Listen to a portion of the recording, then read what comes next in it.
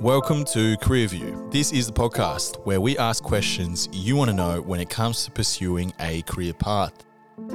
I'm your host, Nirajit Sharmal, and each episode I will ask questions on behalf of students across the country from secondary schools and universities what they want to know when it comes to pursuing their dream job. For today's episode, we'll be asking our top questions that have been submitted by students on our Career View website who are interested in a career within human resources. Now, to answer these questions, I'm joined by 30-year-old Talent Acquisition Specialist, Helene Lessafre. In a very short span of time, Helene has managed to get experience working in various mining companies in Australia, a recruitment agency in the UK, as well as an intergovernmental agency in Belgium. So, let's hear from her. And we're back, Helene, as our representative for human resources. Firstly, how's everything going? Yeah, pretty good. Bit quiet at the moment, which is nice. Lots of peaks and troughs normally, so it's a bit bored. Fair enough. Don't really know what to do with my time. No, that's good as long as, you're being able to balance work and you're being able to enjoy that. Before we get into our top questions asked by students when it comes to pursuing a career path in human resources, the first thing I wanted to know and to ask you personally is, what exactly is human resources? It seems like a very broad term. What does it involve, and can you break it down for us? Yeah, human resources is really broad. So overall, it's anything to do with the human aspect of the workplace. So it is generally broken down into lots of different facets. So depending on whether you're at a small company or a bigger company, it can be quite different in terms of what human resources might look like. So at a bigger company, you'll be looking at people who are very specialised and niche in their roles. So for example, I work in talent acquisition, which is a specific part of human resources. Then you might have someone who works more in the employment relations facet, and then maybe internal mobility. Then you might have someone who is a human resource business partner who works very closely with different stakeholders and upper management in business. Within a smaller company, you might have one person that does all of that. Depending on where you work, human resources can look very different from one place to the other. Very interesting, Helene. And just to understand from your perspective, how did you fall into talent acquisition? Was this something of interest to you, or was it because you were working in much larger companies? So I actually started working within an agency recruitment. I went to university to study human resources, and they always said, don't work for an agency. They're kind of like the used car salesman of the human resources world. Okay, didn't know that. So I wanted to explore that avenue a little bit more. I think as a typical rebellious teenager, it's like if someone tells you not to do something, that's what you're going to do. So that's sort of how I ended up in agency recruitment. And then from there, I have done various other roles, including more generalist HR positions, and now obviously talent acquisition internally for a company. Excellent. No, really interesting to know, Helene. Let's jump into our top questions that are asked by students. The first question that we have for you is, what is the most appealing aspect of working in human resources? I think for me, it was that human aspect of things. So I'm not a very data-driven person. I'm not analytical. I don't want to sit in front of a computer all day programming. That's not what I like doing. I like to have chats with people and solving their problems. And so for me, human resources just made sense because essentially my job is to speak with people all day, every day, and that's what I enjoy. That's probably what I think is the most appealing part for me. Obviously, as I said, I'm in talent acquisition, so it's a little bit different to other aspects of HR. So you're always speaking to people all the time, and how often are you doing this between speaking to people and also is there other aspects of the job as well in terms of what you do? So depending, like in my current role now, it's probably the time I've spoken to people the least. When I was in the agency world, I'd be speaking to people like 50% of the time, if not more. I was clocking like 50, 60 hours a week on the phone. Wow. Now it's probably a lot less. I'm probably still in meetings and on the phone a good 10 to 15 hours a week, I would say. But the other facets would be your sort of administration that goes with it, your contract development, those sort of things. Okay, no, good to know. Elaine, next question that we have for you asked by students is, do you have to go to university? Depends what you do. So if you want to solely do recruitment and work for an agency, you don't have to go to university generally. Is it easier to get into recruitment with a degree? Yeah. You're always going to have more chance to get into HR and recruitment if you do have a university degree. Many companies don't consider you without a degree, unfortunately. So that's probably where the holdback is. And in some aspects of HR, if you don't have a degree, legally it can become quite complicated because you might not legally be able to sign off on certain things. Wow. So in summary, university is still very relevant for students who want to pursue a career path in human resources to do. And do you see this changing at all in the next few years or 10 years' time, or do you see this pretty consistent? No, I think it will be pretty consistent. I think, if anything, it'll become more regulated. And the only way it's going to go is for more people to have degrees, yeah. Great to know, Elaine. Great insights there. Next question that we have for you is, what subjects are useful to learn at school for this career? I don't think there's any subject specifically that's going to be important. As I said, human resources is pretty broad. So I guess your humanities subjects might help you a little bit, but I would suggest that you enroll in subjects that you have to speak and public speak. That will probably help you the most. Yeah, no, great to know. And Elaine, just coming back to your high school experience, what kind of student were you? Were you always, what subjects were you really interested and drawn to, just for students to get a bit of an understanding? Now that you work in human resources and talent acquisition, what were some of the things that would always pull towards you as a point of interest? Funnily enough, not humanities. So I was very much a science-based kid.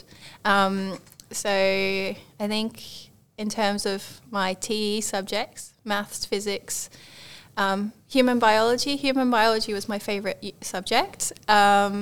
Then I did French and English. So I guess it was quite an even split, actually. Yeah, I mean, wow. Doing science, actually, and then looking at human biology and then ending up and doing human resources probably indicates to many of our listeners out there, you can do a lot of different things at school, and really at one point you realise that you want to go to university and study human resource specifically because you're passionate about people. But I guess during the high school journey, it's pretty broad. You can do a bit of everything. Yeah, for sure. And I did whatever I wanted in high school, essentially, and I did at university as well. My first degree is in human resources. So my undergrad was an arts degree, and then I did a master's in human resources and employment relations. So it just depends on the pathways that you want to take. Excellent, Elaine. Really good to know. Next question that we have for you, asked by students, is how did you apply for jobs, and what was the process in terms of you getting a job? So I got pretty lucky with my first role. So I was offered an internship as soon as I graduated university that I did not apply for. So I was approached by a family friend who had an opportunity in Brussels. So I got to do that straight away. And then my first, I guess, real job was with a graduate program. And as all graduate programs are nowadays, I applied online and, just did the testing that you had to do for that. Right, so great that you got that opportunity as an internship. Was there anything that you learned really important in that internship period that helped you get the graduate placement and that work that you got later on? Yeah, I think as an intern, I was working for a small company. So I think we're about 40 people in the office. And what I learnt there was hierarchy doesn't mean anything. So it doesn't matter who they are in the company, they just appreciate being spoken with, and even just the normal niceties of hi, how are you, sort of in the corridor means a lot.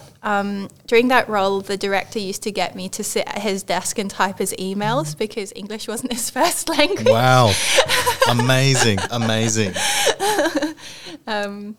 So just basic decency, Yeah. right? And being able to, be polite and be nice and friendly and supportive in a working environment goes a long way. And probably Yeah. that was reflective of how you got maybe your next job as well. Yeah, and lending a helping hand, I think, just being up to support, whether that be in your job requirements or not.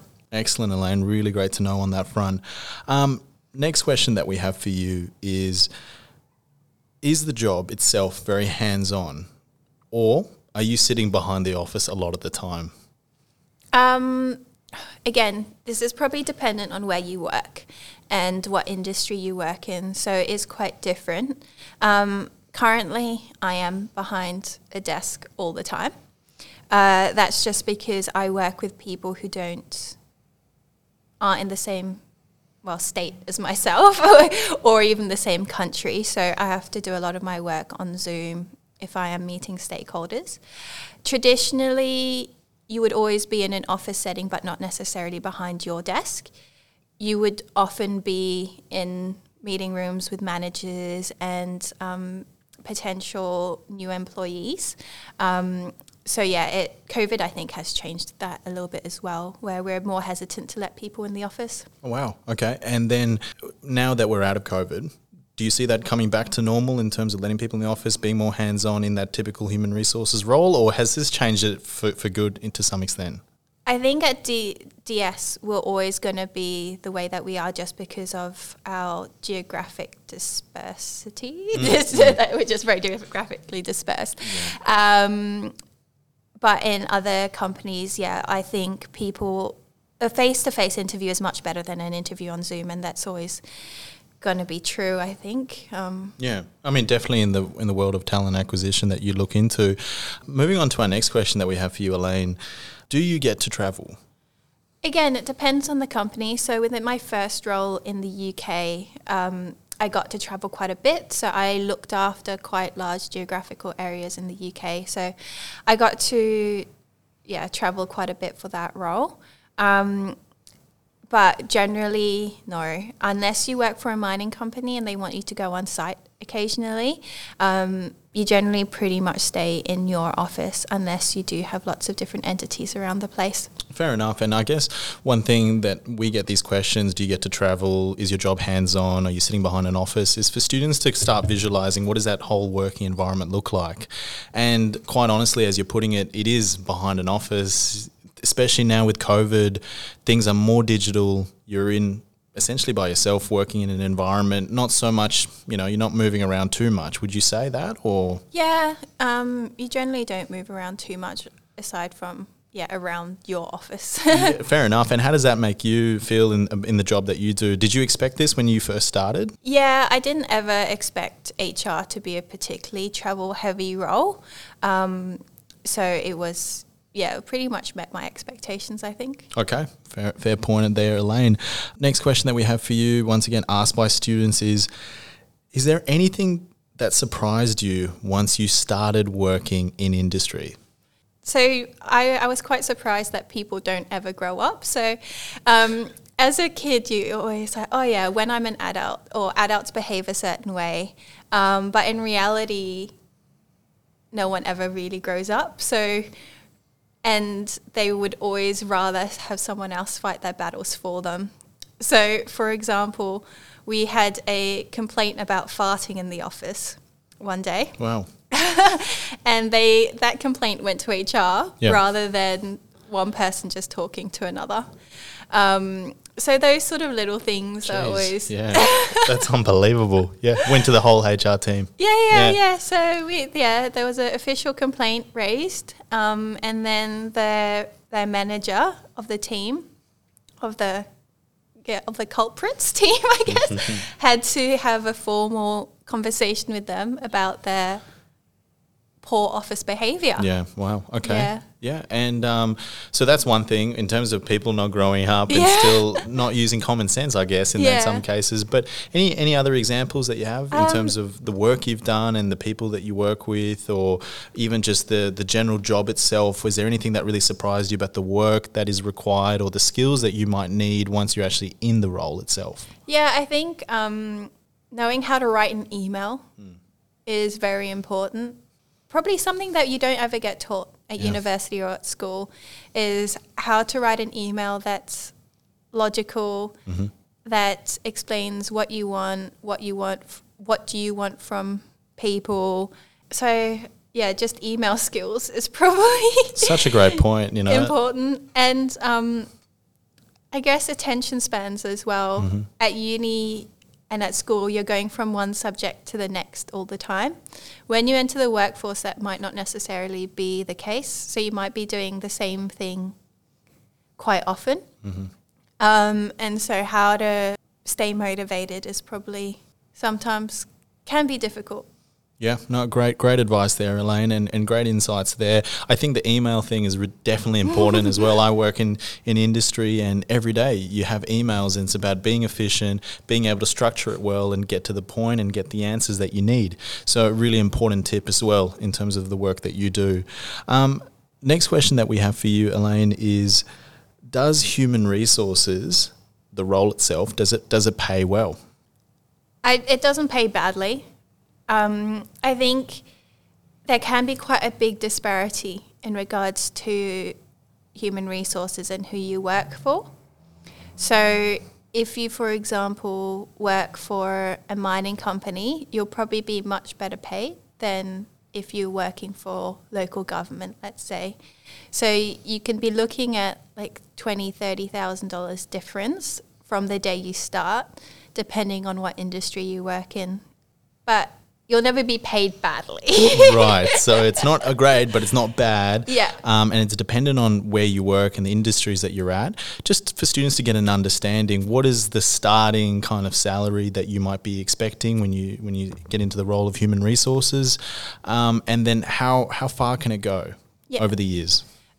So when you start, again, depending on where you start in terms of what companies, I'd say you'll probably be looking around $60,000. And then, well, it depends if you go up to manager or director level or whatever, but we'd be looking at something like $200,000 a year. Wow. So the difference is quite stark.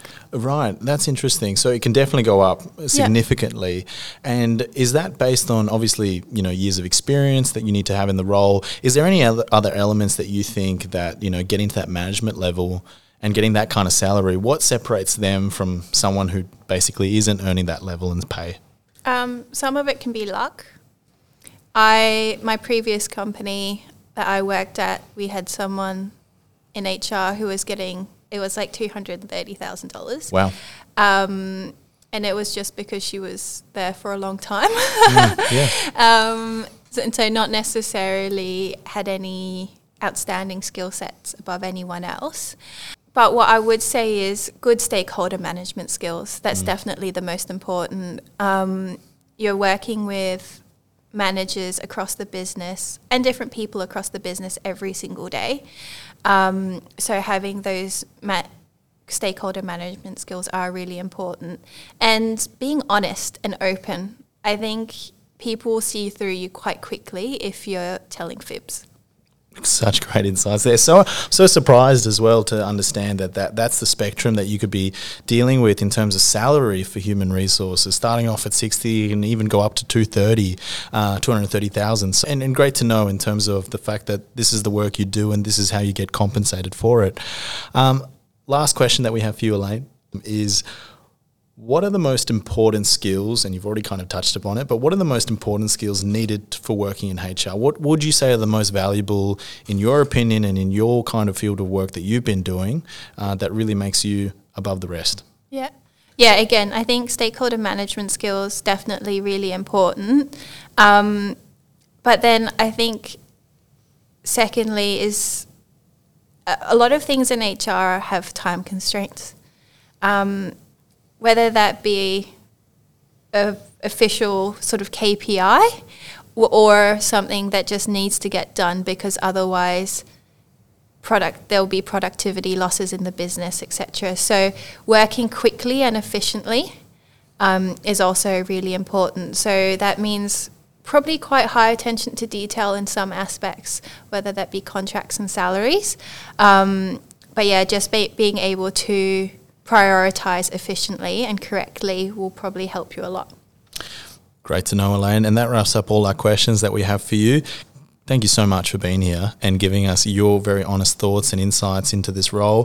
For our listeners out there who have more questions for Helene that did not feature on our list today and would like to connect with her, just visit our website, careerview.com.au. This is where you'll find Helene's profile and you can send her more questions that you like, and I'm sure she will have some time to answer that when she does.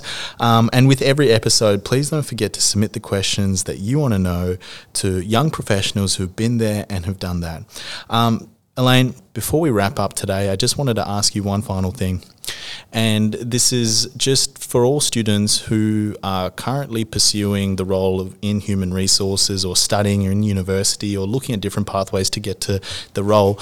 What would you say is the best advice to them in terms of preparing for the career? This is probably the same for every role, but being able to work effectively in a team. And that you're always going to work with people that you might work really well with and others that you might work inefficiently with. And learning how to deal with different people with different personalities, I think, is very important. As human resources suggest, you're working with people every day, so you need to be able to navigate different behaviours different personalities, as I mentioned before, in an effective way for you to be able to get your job done. And some people might be very analytical and you need to know how to present information to them in a way that they understand, whereas others might be quite airy-fairy and they like to know all the background and they want a story that you tell them. So you need to be able to figure out very quickly how to do that, and that's probably my advice. And you'll see that working with a team and you'll understand those differences quite quickly.